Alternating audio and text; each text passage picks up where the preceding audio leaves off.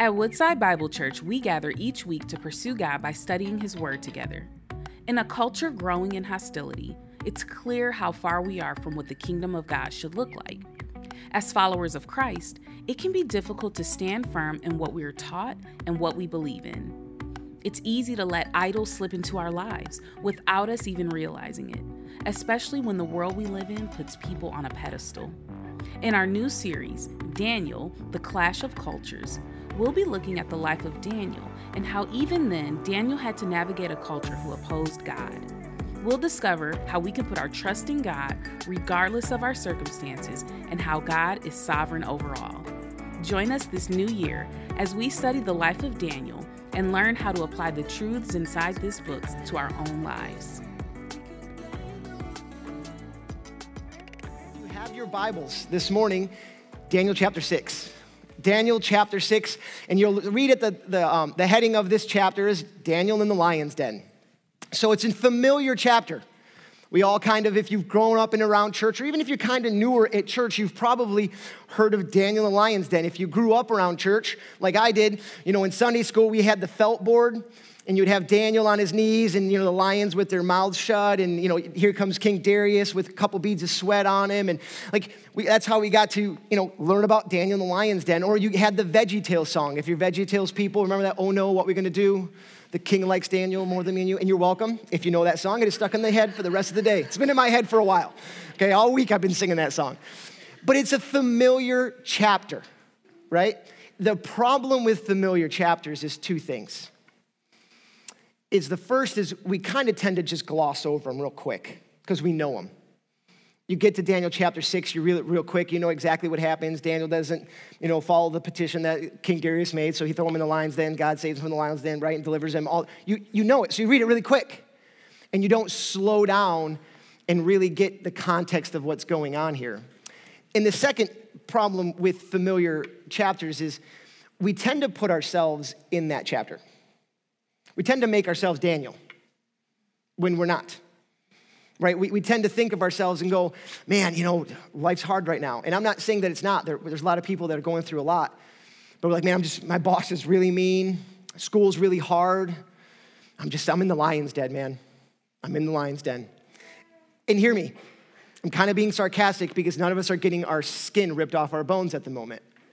That might come, we don't know, but at the moment, there are times that are difficult, we know. But to put ourselves in as Daniel does a disservice to this chapter. Because it's not about us being Daniel, it's about what we can learn from Daniel. What can we see him doing here that we can learn and apply it to our lives? And what we see him doing here throughout the entirety is his faithfulness. In the ups and downs of his life, he remained faithful no matter what. At the threat of being thrown in the lion's den and being torn limb from limb, he remained faithful. And so that's our big idea this morning that we can learn from this is we need to remain faithful because God delivers. We need to remain faithful because God delivers. But what does that faithfulness look like? What does it produce? What does faithfulness right now, because there's so many of us that hey, we're close to being faithful. None of us are perfect. But there's those of us that are, man, I'm working at it. I'm working as hard as I can to be faithful, and yet I don't see any fruits of my labors, or maybe it's difficult times. Like, what does it produce? And what we're going to see this morning are four things that being faithful to the Lord produces. The first thing is Christian faithfulness exposes cultural opposition. That Christian faithfulness will expose cultural opposition. Read with me in Daniel chapter 6, beginning in verse 1. It says, it pleased Darius to set over the kingdom 120 satraps, to be throughout the whole kingdom, and over them 3 high officials, of whom Daniel was one, of whom these satraps should give account, so that the king might suffer no loss. Then this Daniel became distinguished above all the other high officials and satraps because an excellent spirit was in him. And the king planned to set him over the whole kingdom. Then the high officials and the satraps sought to find a ground of complaint against Daniel with regard to the kingdom. But they could find no ground for complaint or any fault because he was faithful and no error or fault was found in him. Then these men said, we shall not find any ground for complaint against this Daniel unless we find it in connection with the law of his God. Then these high officials and the satraps came by agreement to the king and said to him, O King Darius, live forever. All the high officials of the kingdom, the precepts and the satraps and the counselors and the governors are agreed that the king should establish an ordinance and enforce an injunction that whoever makes a petition to any god or a man for 30 days, except to you, O king, shall be cast into the den of lions. Now, O king, establish an injunction and sign the document so that it cannot be changed according to the law of the Medes and Persians, which cannot be revoked. Therefore, King Darius signed the document and the injunction. So here we have it, Daniel, yet again, right? He's now on his third king.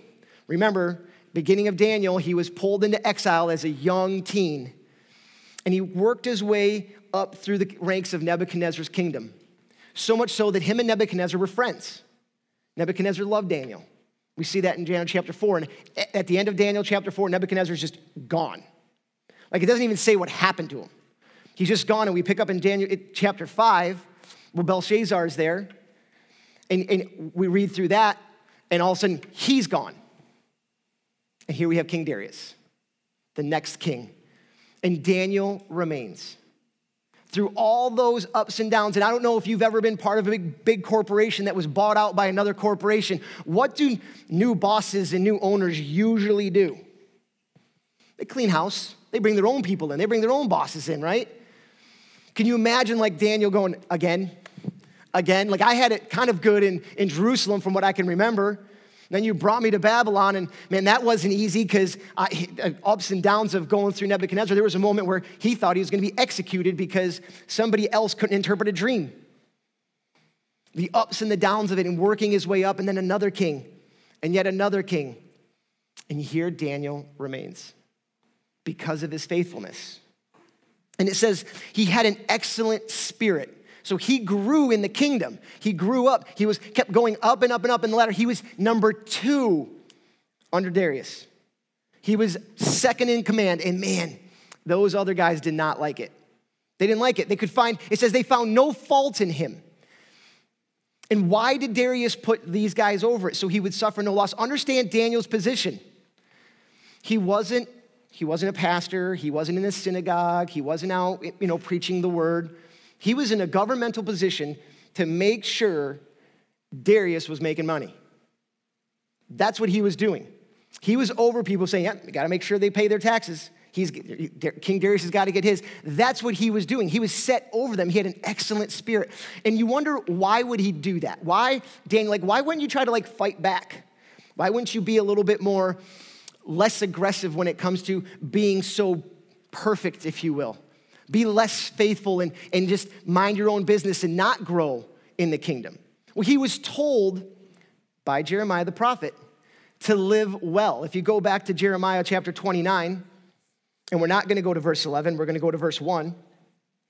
These are the words of the letter that Jeremiah the prophet sent from Jerusalem to the surviving elders of the exile and to the priests, the prophets, and all the people whom Nebuchadnezzar had taken into exile from Jerusalem to Babylon. Skip down to verse 4. Thus says the Lord of hosts, the God of Israel, to all the exiles whom I have sent into exile from Jerusalem to Babylon. Build houses and live in them. Plant gardens and eat their produce. Take wives and have sons and daughters. Take wives for your sons and give your daughters in marriage, that they may bear sons and daughters. Multiply there and do not decrease. But seek the welfare of the city where I have sent you into exile, and pray to the Lord on its behalf, for its welfare will find you your welfare. Jeremiah is telling them, when you're in exile, live well. Pray for the city that you're in. Build houses, live in them, build gardens, eat there. It wasn't this underground little conspiring group of people. He said, multiply. Be in the world. He didn't say be of it, be in it. Live well among those people and pray for the city because its welfare will be your welfare. And so here Daniel is just being faithful where God put him. And it's a struggle a lot of times And I want you to think about this because we'll get this at the end too. It's a struggle for us to be faithful where we're at because the grass is always greener on the other side. There's always something better. Like, God, I don't know why you have me here right now. It's awful. If you just change the circumstances for me. He has you there for a reason to be faithful in all that you do. And when we are faithful in where we're at, hear me, people aren't going to like it. They're not going to like it. They're going to see you as a threat. They're going to see you as weird. They're going to see you as somebody who, I don't want to hang out with that guy. I don't want to hang out with that lady. I don't know. And they're going to do things to make you look bad because they don't like you. They never will. And hear me, this is the hard part, is they're not supposed to. Like us going out there and making everyone like us isn't going to happen. Not everyone's going to believe the way we believe. So all the time of us trying to change our circumstances so that we can be around people that believe like us, that's just not going to happen until the end of the age. The new heaven, the new earth, where all things are made new, right there, we'll all be like-minded. But in the meantime, God has us where he has us to remain faithful so that the people around us will see Christ. And that's going to create some opposition. You're going to have pushback at work, at school, around friends. People aren't going to like it. And hear me, they're not supposed to. John says it this way in the book, Jesus says it this way in the book of John, if the world hates you, know that it hated me before it hated you. Right? Paul says to Timothy, it says this way, all who desire to live a godly life in Christ Jesus will be persecuted. James says it the same way. Count it all joy when you go through trials of various kinds. Not if you go through, but when you go through it. Brothers and sisters, hear me. We are going to go through hard times, and it is our job to remain faithful. To remain faithful to the word, and remain faithful to God. The second point that we see is this. Christian faithfulness cultivates uncompromising character. It cultivates uncompromising character. Verse 10 says this, when Daniel knew that the document had been signed, he went to his house where he had a window in his upper chamber open towards Jerusalem. He got down on his knees 3 times a day and prayed and gave thanks to God as he had done previously. Then these men came by agreement and found Daniel making petition and pleading before his God. Then they came near and said before the king concerning the injunction, O king, did you not sign an injunction that anyone who makes petition to any god or man within 30 days except to you, O king, shall be cast into the den of lions? Then the king answered and said, the thing stands fast according to the law of the Medes and the Persians, which cannot be revoked. Then they answered and said before the king, Daniel, who is one of the exiles from Judah, pays no attention to you, O king, or to the injunction that you have signed, but makes his petition 3 times a day. Then the king, when he had heard these words, was in much distress and set his mind to deliver Daniel. And he labored till the sun went down to rescue him.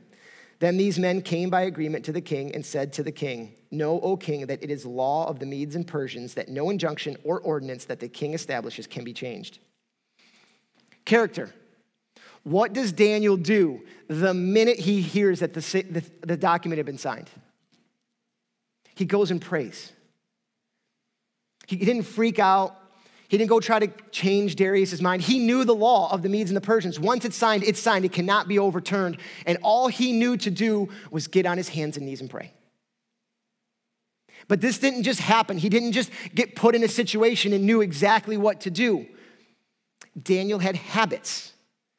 It said that he went up to his upper room with the window open towards Jerusalem and prayed 3 times as he had done previously, which means that was his habit. That's what he created. And these guys that were conspiring against Daniel, they were smart. They were smart. They must have followed Daniel for months, trying to figure out every one of his habits. They knew the minute that was signed, they went right to his house and waited for him because they knew what he was going to do. They followed him. And we know that they followed him because they said they found no fault in him. They tried over and over and over again to find fault in Daniel and could not do it, so they had to come up with a lie. flat out lie. Anybody ever been lied about? Yeah, it stinks, doesn't it? Like when somebody attacks your character. And here we have these guys attacking Daniel's character. We will do whatever it takes to find a flaw in him, and they could not. And it probably made them upset because you got to wonder, they were probably trying to skim off the top a little bit, and Daniel wouldn't let them. I'm like, man, Daniel's making us look bad. And he was such good friends with Darius that Darius was going to put him number 2 over the entire kingdom. The trap was set, and there could be nothing done. Darius, hear what Darius does in verse 14. Then the king, when he heard these things, was in much distress and set his mind to deliver Daniel. He had it in his mind that he was going to deliver Daniel. He spent all day toiling. Now hear me, he is the king of the entire region. He can do whatever he wants. But his hands were tied. He could not do anything. He tried and tried and tried, but these guys maliciously went after Daniel and convinced Darius to sign this injunction. And here's what they said. Hey, it's either you or Daniel, you pick. Whatever you want, king, it's up to you. Daniel remained faithful in those moments. And I guess the question is can we? What habits do we have in our lives that will create faithfulness? And I'll tell you right now, I have some really bad habits that don't create faithfulness, that don't create boldness. What habits are we putting in place to pray regularly? What habits are we putting in place to read regularly? Men, what habits do you have in place to lead your family well? To lead your kids well?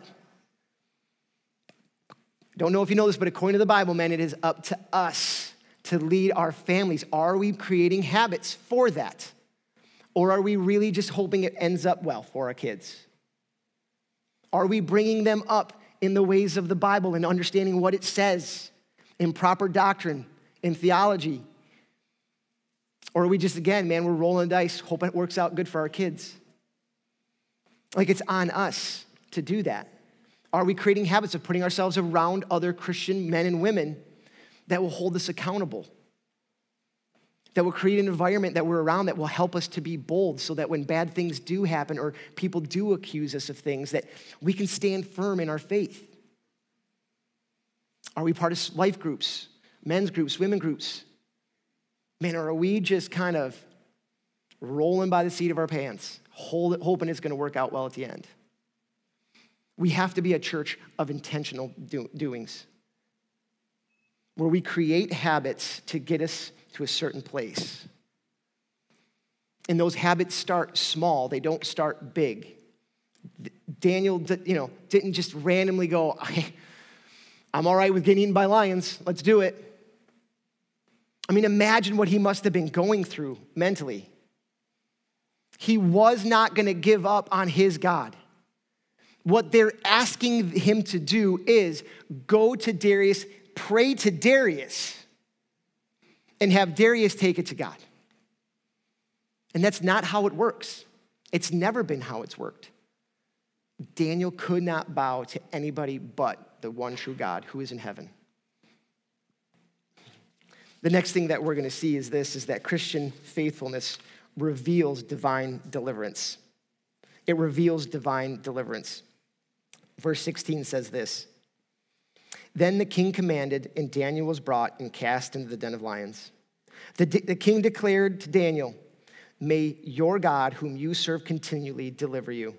And a stone was brought and laid on the mouth of the lion's den.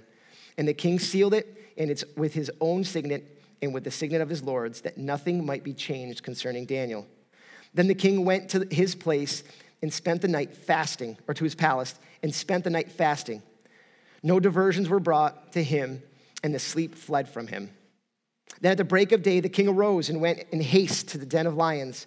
And as he came near to the den where Daniel was, he cried out loud in a tone of anguish. The king declared to Daniel, O Daniel, servant of the living God, has your God, whom you serve continually, been able to deliver you from the lions? Then Daniel said to the king, "O king, live forever. My God has sent an angel and shut the lions' mouths, and they have not harmed me, because I was found blameless before him and also before you, O king. I have done no harm." Then the king was exceedingly glad and commanded that Daniel be taken up out of the lion's den.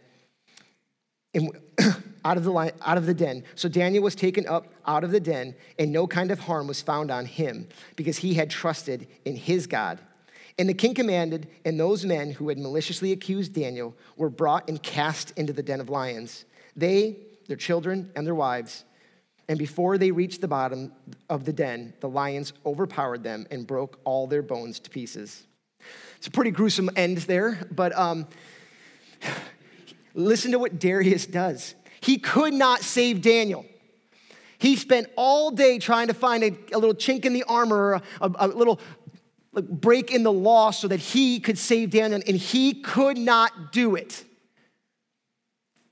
And so he calls Daniel and puts him in the lion's den. And growing up, again, if you've grown up and around church with the felt boards, it never really depicted what this must have looked like.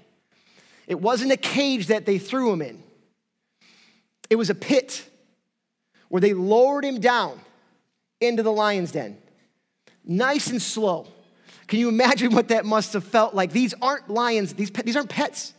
These are starved lions waiting for dinner. And as he's lowered down into this pit, you can only imagine his good friend King Darius staring down, watching him being lowered. The fear that must have been over Daniel. He didn't go into this pounding his chest like, "I got this." No human would. He got on his knees, he was praying. I can only imagine as he's being lowered down into this den, just praying. Just the whole way down. And what does Darius say? "Daniel, may the God that you serve continually save you, because that's the only thing that can. I can't." And he sealed it shut, put the stone over the hole, and had nothing else to do but go home. He went home in anguish, spent all night fasting, wouldn't let anything bother him. Nobody was to come in the room and bother him, period. And at morning, he ran to see if Daniel was okay. And there Daniel was. Can you imagine what Darius's voice must have felt like? His close friend, the guy he was going to put over his entire kingdom. It's probably been torn limb from limb. But I'm going to try anyway. And he ran there, and in anguish, "Daniel, was the God whom you serve able to save you?" And Daniel's response, can you imagine the joy that Darius felt that his good friend is alive and well? And what does Daniel say? He's like, "God sent an angel to shut the lions' mouths." Spent all night wondering, maybe now they're going to open their mouths. Maybe not, well, no, not yet. Maybe not. Like all night he spent there. And hear me, this is the tough part. We all deserve the lion's den.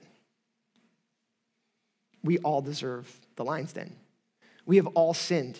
We have all rebelled against the Most High God. Daniel was found blameless and was saved.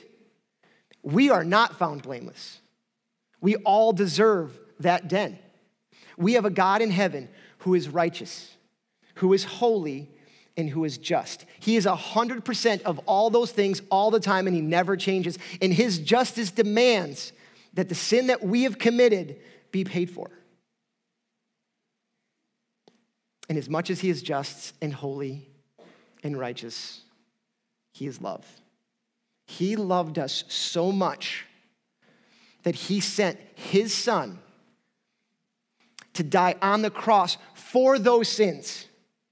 For all those sins that we've committed, he has sent Jesus to die for us so that we might not have to go through the lion's den, so that we will live forever with God for those who have put their hope and faith in Jesus. That's what he's given us. That's the God we serve. A God who can, yes, shut the lions' mouths, but a God who can save us. Man, that should give us goosebumps. Man, that should put us in a place of just love for him. That sin had to be paid for. Our sins have to be paid for. And Jesus did that. 2 Corinthians, Paul writes, he became sin who knew no sin, that we might be the righteousness of God. We now have access to God in heaven because of what Jesus did for us. That's the God we serve. That's the God we serve. And the last thing that we're going to see is this. Christian faithfulness sparks spiritual awakening. Then, this is verse 25, then King Darius wrote to all the peoples, nations, and languages that dwell in all the earth, peace be multiplied to you. I make a decree that in all my royal dominion, people are to tremble and fear before the God of Daniel. For he is the living God, enduring forever. His kingdom shall never be destroyed, and his dominion shall be to the end. He delivers and rescues. He works signs and wonders in heaven and on earth. He who has saved Daniel from the power of the lions. So this Daniel prospered during the reign of Darius and the reign of Cyrus the Persian. Daniel's faithfulness, because he was faithful to the Lord, Darius, who was king over the entire dominion, realized he's just a man. He could not save Daniel. In all of his power and might, Darius could not save him. But there was a God in heaven who did. And because Daniel's faithfulness, Darius got to know who God really was. And so here's the question, are we being faithful? Are we being faithful where we're at? Like, can we just accept the fact that God has us where he has us for a reason, and that's not a surprise to him? He didn't turn his back one day and then turn back around and go like, whoops, sorry, I messed up. Let me get you out of there. He doesn't do that. You are there for a reason, and that reason is to be faithful. To be faithful to him. Dave, you don't know where I work though. Man, it's really bad. You have no idea. You're right, I don't. God does. God knows where you're at. God knows exactly. I work in construction. Those guys are rotten. Yep. I work in manufacturing. Those, woof, look out. Yep. God knows. God knows exactly where you're at. And listen, he's calling you to be faithful in those moments. Whether you're on a construction site, he's saying, be faithful. Whether you're working in a machine shop, be faithful. If you're a professional, be faithful. If you're stuck at home with your kids and you know it's that day, you just really want to hug them really well. Be faithful and don't hug them that hard. Do you see? But do you get it? Like, he has you there. You have value in every aspect of where you're at right now. To be faithful. He's not calling you to go and be a Bible-thumping whatever. He's calling you to be faithful. That's what he's calling us to do. But we have to put ourselves in those positions, right? We have to create some habits so that when the hard times do come, that we can remain faithful in those moments. This past week, I got to kind of hang with a few of my friends, and one of my really good friends, he said this. We were talking. It's a Bible study, and we're talking, and he said, man, I used to be so bold in my faith. When I first became a Christian, I was so bold. I just loved it. And as I got older and older and older, I feel like I'm getting weaker and weaker and weaker in my faith. Not that I'm questioning my faith, but I'm just not as bold as I once was. And we all kind of just sat there kind of like, I mean, you're not the only one, right? Like, kettle black, right? And one of the guys says, he goes, well, of course. You have a lot more to lose now. So when you were young in your faith, you weren't married, you're a single guy, what's the worst that's gonna happen? You might lose a friend or two, big deal. You have 50 more. But now taking the stances when we have kids and wives and jobs, there's a lot more at stake. And so this morning, the challenge is this to all of us, that do those things really matter? Those, in the grand scheme of our lives, do looking good to our friends on a football field when we're coaching, or a basketball court when we're coaching, or when we're at work, is that more important than staying faithful to a God who loved us so much that he sent his son to die on the cross for us? So this morning, as we leave, the phrase that I want us to take with us is, be faithful. Be faithful. Continue in that faith, continue in that boldness, so that the people out there see it and get to see a glimpse of what God can really do. Let's pray. God, our Heavenly Father, this morning, we come before you as a large group of people, a large group of sinners that desperately need you. God, give us a spirit of boldness that's not afraid to just be who you've called us to be. Help us to understand you've put us where you've put us, and that's where you want us. And to be bold in those moments and in those places. Help us to never forget the amazing work that you've done in and around us. God, just help us to remain faithful to you in all walks of our lives. And it's in Jesus' name we pray. Amen. Thank you for joining us as we study God's Word together. We would love to hear how God is moving in your heart and get you connected into the Woodside Bible Church family. Head to woodsidebible.org/connect to introduce yourself today.